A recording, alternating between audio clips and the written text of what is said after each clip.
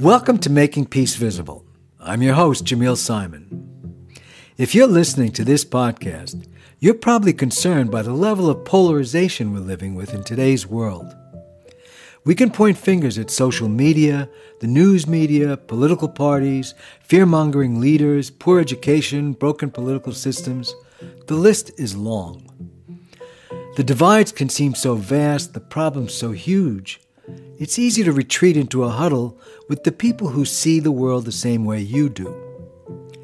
But our guest today, psychologist and peace builder Peter T. Coleman, says there are things each of us can do to help heal these societal wounds. By extension, there are things the press and media can do as well to reduce polarization. Peter outlines evidence-based practices that you can do on your own or with a group to help recalibrate assumptions and recreate bonds with people you disagree with.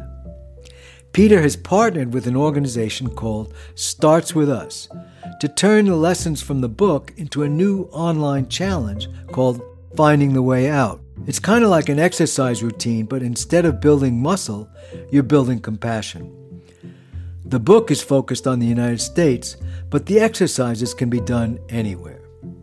Peter is a professor of psychology and education at Columbia University. I began our interview by asking Peter, how do you measure polarization? Polarization is a fuzzy concept, but it is something that's measured in different ways. One way they measure it is just looking at our Congress and looking at the numbers of times that members of Congress cross the aisle and work in a bipartisan way versus become more obstructionists and refuse to play with the other side. And so that's the one of the better measures we have that goes back to the 1860s. And since then, there was a period of time for decades where our leaders in Washington came together and problem solved and were able to pass important and big legislation. But really beginning approximately in the mid-1970s, we see a decrease in bipartisanship and an increase in obstructionism and political polarization in Washington. It also has trickled down, and it's in families and relationships. And so half of America feels estranged or alienated from someone in their own personal family because of politics. And so people spend less time together at Thanksgiving, and they avoid one another more and more, or they start to feel more isolated and insulated from the ones they love. And so it is this, what the book is called, How to Overcome Toxic Polarization, because political polarization is not a bad thing with a two-party system. It's a good thing. It's good to have smart, passionate people who believe in different ways to solve problems, pushing each other to try to find better solutions. And in fact, in the 1950s in America, political polarization was missing, and people were calling for more separation between the parties and their positions. But today, it's really gotten to this place where it is toxic. We're easily triggered by the other side. Those things are weaponized by multiple nefarious actors, and we're stuck. We're stuck in a terrible dynamic, and in a country with more than 400 million guns that we know about, Yes, which is a dangerous cocktail. Very dangerous. Let me ask you one more question about it. When you talk about the two sides in this country, are you talking about Democrats and Republicans, or are the divisions we're dealing with more complex than that? Well, they're always more complex because obviously you see divisions within the Democratic Party and within the Republican Party, the pro-Trump, anti-Trump Republicans and the pro-Bernie Democrats. And it used to be, frankly, that we were a more complex society in terms of how we thought about major issues. Gun control, abortion, gay rights, immigration, healthcare. These are complicated issues, but people could hold sort of different opinions on those. Today, what Pew sees is something called ideological coherence, like sort of a collapse of our thinking in independent ways about different issues. And now we just follow our tribe, right? If the Democrats have positions on that, I follow them. If the Republicans do, I oppose them. But what I think is exciting about the work you and your colleagues are doing is that you're demonstrating that it's possible to address it. In fact, you've initiated several projects designed to address it. Yeah. But one thing that I think it's true is that it takes a lot of work. It's not easy. Yeah, that's the hard reality. There are a constellation of things that work together that pit us against each other and pull us apart.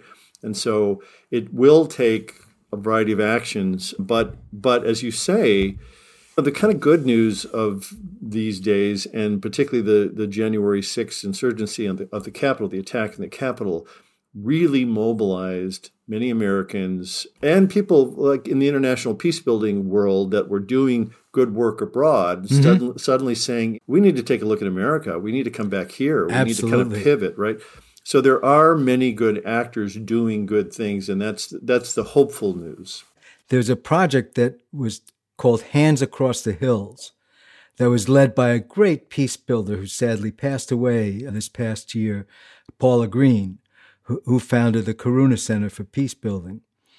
And after spending a lifetime working on bitter, violent conflicts all over the world, she brought together people from the hills of Western Mass with folks from coal country in Kentucky and supported them in talking openly about their differences.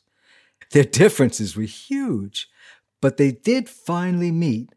The Massachusetts folks went to Kentucky and the Kentucky folks came, and they really talked with facilitation from a master peace builder. Yeah. Yep. And face to face and spent time together. Spent time together. Exactly. Yeah.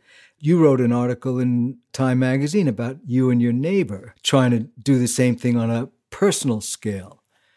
How do we bring that to a much larger scale? I mean, because it is a lot of work. Yes, it's an immensely complicated set of problems. But what I do want to talk about is if you wanted to do this tomorrow, how do you begin, right? Mm-hmm. As an individual.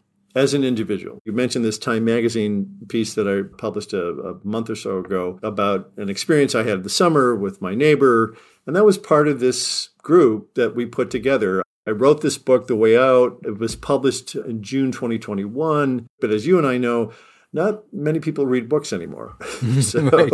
So over the past 6 months or so, we've been sort of saying, okay, so what we do is in this book is offer kind of 5 ideas from science that are about how to break patterns like this and how to pivot in a different direction, how to have societies done that, and how can individuals do that in their life. And so we started to work together and we built what we're calling a kind of political courage challenge.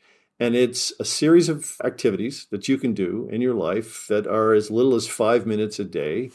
And the more you do, the more you kind of build up sort of muscles and change habits and start to shift in a new direction. So we built this thing. It's called the Finding the Way Out Challenge. So I wanted to give people real things that they could do that would be as little as 5 minutes a day, longer if you want to, and that walk them through a series of what we call kind of building blocks, which start with you spending some time reflecting on you and your attitudes and your assumptions and your probably misperceptions of those on the other side and their attitudes. So basically what this challenge that we call it is, it's a set of activities that you can do, starts with you, scales up to your in-group, then encourages you to find somebody on the other side and start to try to engage with them, and then ultimately suggests that you take on an issue. If you can find a group of people that are willing to give this a shot, that's when it really works best, because that's what I did this summer, is I had a group of my former students and colleagues and said, hey, would you be willing to try this with me? And so we did it. And then every week we'd get on a Zoom and we'd complain and say, this is hard, or this was fantastic, it surprised me, or I had no idea I thought this way. We had these kind of great conversations which help. Right. You have to leave your comfort zone a little bit. Leave your comfort zone, but if you can do it with other people, right? If you can do it with a friend or two, or your siblings or whoever is willing to join this with you, it gives you some space to make sense of it, and it doesn't leave you on your own to try to work through this. If you'd like to try the Finding the Way Out challenge, head to www.startswith.us/findingthewayout. Even better, you can find a link in our show notes. In the next part of the interview, I asked Peter to talk about the relationship between media and toxic polarization. When you did your book launch back in June 21, in a Q&A, there was an interesting question: who benefits from toxic polarization? And in your answer, you said that the election of Donald Trump was a boon to mass media outlets like CNN and MSNBC and Fox because he was a polarized figure. But then there's this cycle where people consume that media and become even more polarized. I mean, where it kind of builds on itself. How do we reverse that cycle where the media is actually making money off of the conflict? Well, so, right. I think, you're getting to one key parameter here, which is the business models behind both social media and media, right? Mm-hmm, right. So, because there's intense competition for attention, and what gets attention? It's conflict, it's contentiousness, it's screaming matches, and people are entertained by that. And so the entertainmentization of news media that ironically comes from the 60 Minutes effect, right? That news used to be for the common good, and economically it was a loss leader. You didn't make any money on the news, right? But then 60 Minutes made some money, and suddenly people were like, oh, you can make money? Right. Let's do stuff that's provocative and outrageous. Right. And so there is a long now history of our news media, more mainstream news media, moving in the direction of entertainment and provocation and contentiousness. So that's the business model when you have competing industries. And so taking a hard look at the consequences of that is something that solutions journalism is trying to do, that Amanda Ripley has written about. I think it's a really important thing to do. And social media. Social media is worse because social media is more constant. It's a flow in your life. It is highly addictive, and it is built on their most of the major platforms' business models are built on provocation, competition, social comparison. It is pitting us against each other from its onset. I tell a story in The Way Out about an event I was invited to in 2018, which was, I got some invitation from some organizer of a major political movement who said, we want to talk about polarization on the internet. Can you come to this pop-up meeting? Showed up. It had some of the top executives at Facebook, and one of the founders of Facebook was there, and Jigsaw and Google and all these folks were there, and some academics like me. And they wrote up on the whiteboard to start, what kind of dialogue should we be having to promote a healthy society? Good question. Yeah. And I said, okay, what do you mean by dialogue? And there was silence, right? And I said, because in my business, which is kind of peace and conflict, that has a very specific term. Most people think it means debate. And debate is a competitive game that we try to win. Yeah. Now, that's an important distinction. Really important. And then I described what dialogue is, which is the opposite of debate. Dialogue is a process of learning and discovery. If you're really in dialogue and you're telling your story honestly and personally, and other people are telling their stories about an issue honestly and purposely, you start to learn a lot, not only about them and how complicated these issues are, but you learn about yourself. Mm-hmm. That's what real dialogue is about. That's real dialogue. And so I offered this to the group and made this distinction between debate and dialogue. And then there was another beat of silence. And then this co-founder of Facebook said, oh, well, if that's dialogue, then there's no major platform on the internet that promotes it. It's all about competition and fighting. And he said Zoom is, because that's a place where you can dialogue and learn. Right. But other than that, you got nothing. So the business model of these things is pitting us against each other. Right. I guess what I want to say in defense of journalism is that this is a natural human tendency. We focus on the things we fear. This has happened in science forever, in psychology and in medicine. We focus on pathologies and things we fear. And then eventually maybe we get to the things like maybe we should study love or flow at work or optimism. Or what makes peaceful country peaceful. Or what makes for peace. And in fact, yeah, that's one thing I want to cue up for your listeners is that there are actually scores of peaceful societies around the world, but we just don't cover them. We don't know about them. So it's true that we humans have a tendency to focus on, pay attention to threats and things they fear. That's where the research is. That's where journalists go. And that is ultimately, it's a vicious cycle because it then promotes the sense that the world is much more threatening and increases anxiety and all of that stuff, while there are many positive solutions.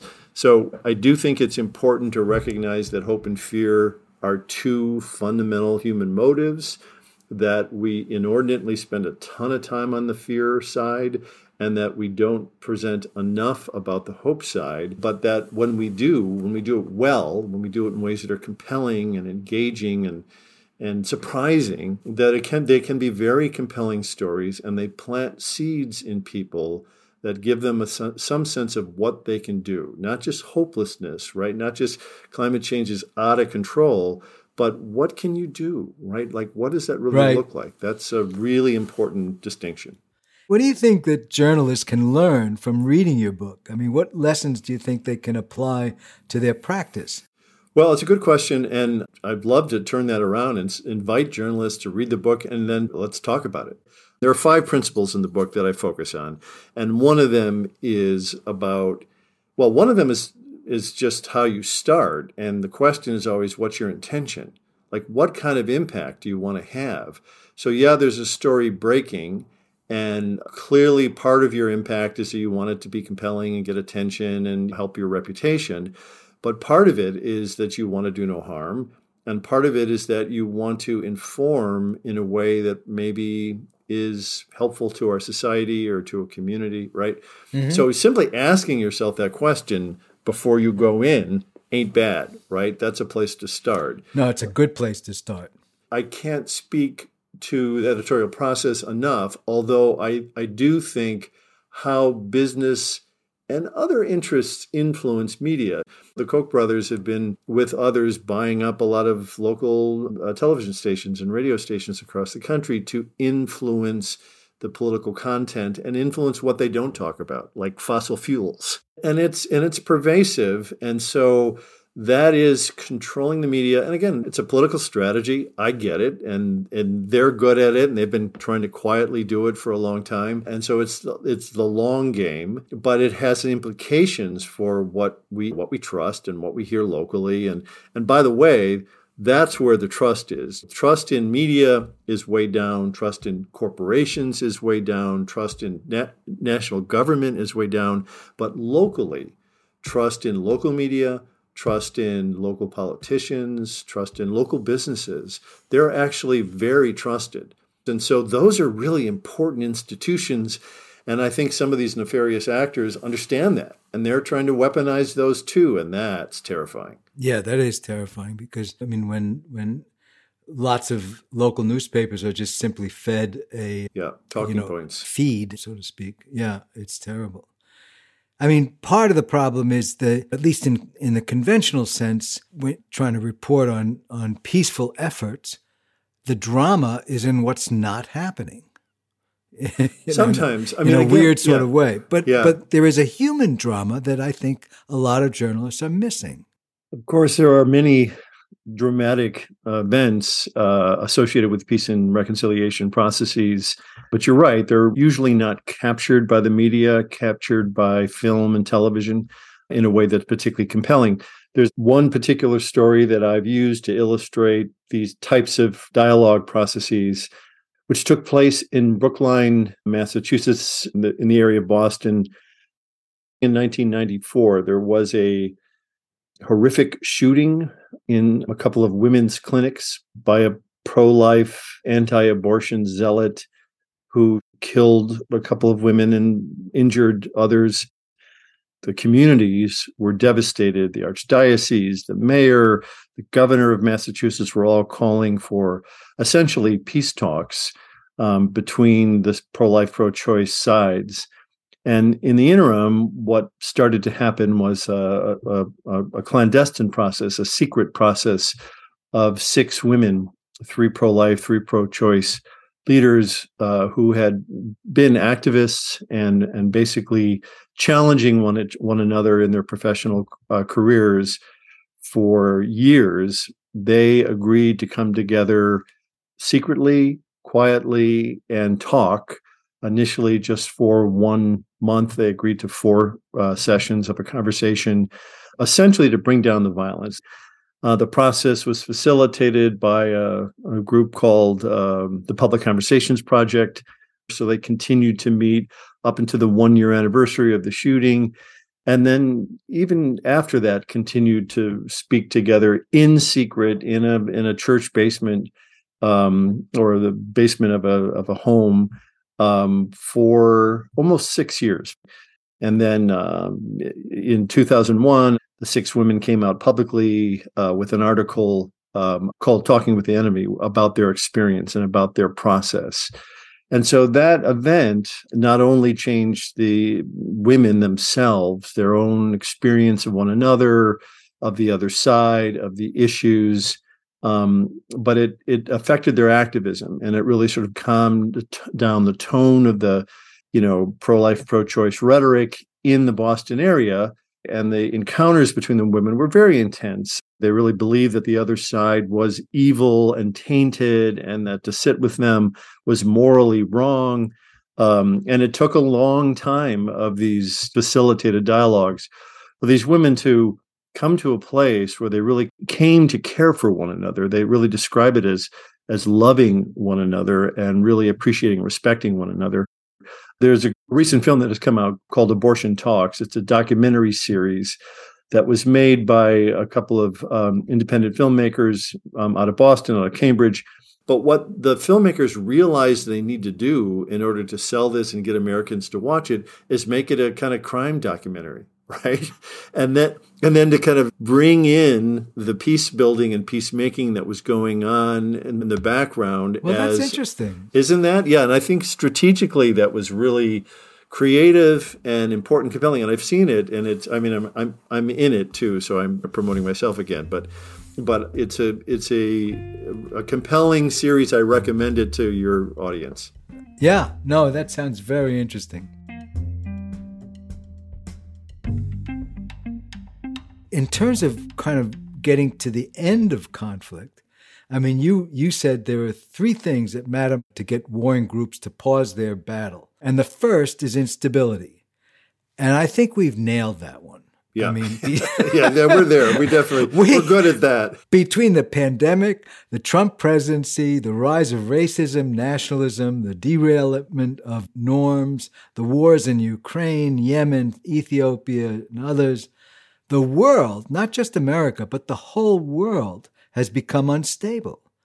But how does instability move groups towards compromise? Well, often what happens when things like COVID hit is that they unite us, right? There is a thing in my field called disaster diplomacy when there's an attack like 9/11, and suddenly we feel like we're a unified group, usually against something else. And it can be an epidemic like COVID that could unite us, but ironically, it didn't. It further divided us, right? Right. So usually, things like COVID would have brought us together as a nation to fight this fight, which did happen in other nations and didn't happen here because it was weaponized for political gain. Right. So that's why polarization is such a big problem. But you're right. In the book, I say there are 3 things that matter. One is having enough miserable people, and we do have, by some estimates, 87% of Americans are exhausted and fed up and want to do some other thing other than what we're doing, which is screaming at each other and not getting anything done in Washington. The second component is being destabilized, and even the Great Resignation that happened last year, where about 1/3 of the workforce voluntarily quit their jobs. Yeah, that's remarkable. Yeah, that tells us that we're in a state where people are sort of saying, all right, wait a minute. How do I want to live my life? How do I want to treat my neighbors? What do I want to do with my time? If you have the privilege of being able to ask those questions, people are asking those questions. So we're fed up, we're destabilized. But the third thing that we've learned from something called ripeness theory is that those conditions can lead to peace, or can lead to depolarization, or can lead us down a better future path if we know what to do. That's why I wrote The Way Out, because The Way Out says, okay, if you're fed up, if you feel destabilized, if you feel anxious and you want to try something else, try this. Here's some things from science that tell us help and that matter in your life. And if you do these exercises, like one of the exercises I offer is something I do, and I've had to force myself to do this, which is that when something breaks on the news, I intentionally follow a handful of people who I think are smart and decent and well-intentioned, but politically on the other side of the fence from me. And so when something breaks, I go to their Twitter feed. I seek them out in the media. I want to hear the voices that aren't the same people comforting me with the same kind of values that I have. Well, the other factor that has surfaced very, very strongly is racism. Race, gender, power, between abortion and Black Lives Matter. And in a sense, we're surfacing problems that America has never really dealt with. And then on one side, there's a whole movement of people saying, don't tell us about the past. How do we deal with those kinds of issues? I mean, that's a big question. Well, again, it is a big question, but this is core to our democracy from the beginning, right? There are oftentimes reformers, and then there are more conservatives that want to honor the past and keep things more as the status quo. This tension has been with us from the beginning. We're a democracy, and that's the idea, is that these tensions are worked through in civil discourse, in policy and legislation, right, in court cases. What we've done is lost the capacity to trust those institutions or to trust each other to work through those things. So that's why, again, you're right that, for example, the murder of George Floyd and the variety of murders of Black and brown Americans around that time, what led to an increase in awareness of injustice and an increase in a need to talk about those things. And ultimately, that should help this country move forward in terms of our inclusiveness and our recognition of the institutionalized racism that this country was founded on. But those are hard conversations. My premise right now, because frankly, I have an activist side of me and I have a peace builder side of me, and I try to hold on to both of those. Right. And that's a challenge. It is a challenge. And when I talk to activists today about sort of lowering the temperature, that makes them angry. So I think we need both. We need activists, we need litigation, we need to fight against authoritarianism and all of that stuff. And we need to be able to do it in a way where we don't trigger a civil war. Because I've been to war zones, and I've seen what happens to societies that are devastated by those conditions. And that's a whole different game. And John Meacham and Doris Kearns Goodwin and other noted historians are really drawing close parallels from today to the 1850s in America before the U.S. Civil War. Right. And we do not want to go back there. No, we don't. Absolutely not. So we have to do whatever we can to bring in the guardrails and to find ways to differ on these issues and be active and to fight for these issues, but not in a way that triggers us into violence or guerrilla warfare, right? Which is not an impossibility in this country because of the degree to which we're so armed. But, in the grand scheme of things, voices like yours are like whispers. That's why I keep pounding on the table. No, I think you're doing a fabulous job. I really think you're doing a fabulous job. And the problem is that voices like Trump's at the other end of the spectrum are like with megaphones. But it's the same challenge that you've spoken to that journalists have, I think, is we just have to figure out compelling ways to tell these stories, right? We have compelling ways to tell these stories. We have to have easy, accessible ways of changing people's habits and behaviors and attitudes. And again, I think there are clever people working on this. I think that there's ways to have an impact. I hold up the Abortion Talks documentary as one way to be clever about how you tell a story about a dialogue group that perhaps few people want to hear, but you tell it in the juxtaposition of crime and court cases. Right. No, I mean, the core of any great novel is emotional change, where somebody transforms. And the nature of conflict resolution is the same thing. It's getting people to see each other as human beings rather than as a representative of a ideology or a tribe. But it is important to recognize that if you really want to try to understand somebody else, if you really want to have a conversation where you both learn and are open to that, it takes time. It helps to walk together when you do it, but you really have to begin by listening and sharing as honestly as you can where you are. Yeah, active listening. Really listen. Yeah, really listen and again, allow them the space to discover whatever and share whatever. But also it requires us to be honest too, right? It's not just listening to kind of take advantage of that. I think what it really requires is you contributing to that too. Right. Like you need to be honest about the fact that our side doesn't have all the answers either, and we have our own pathologies, and they're both true, right? Mm-hmm. Peter, I think that may be a good place to end. I think that there is definitely a lot more to talk about, and I'm looking forward to hearing the results of some of the new research that you're working on. I want to thank you very much, not only for spending time with us today, but for the work you're doing. It's great that you're doing what you're doing, and keep on doing it. Well, thank you so much for having me on. My apologies for thumping on the table so much as I speak. I know that's annoying. Definitely do become excited and passionate about this. Well, that's what drives you, so we're grateful for that.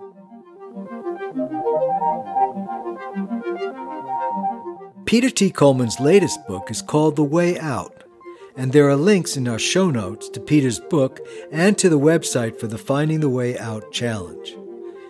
Making Peace Visible is produced by Andrea Maraskin. I'm Jamil Simon. Peter Agus is the creative director of War Stories, Peace Stories. We had support on this episode from Faith McClure. If you're enjoying the show, we have a favor to ask. Please tell a friend or a family member about it, or even a frenemy.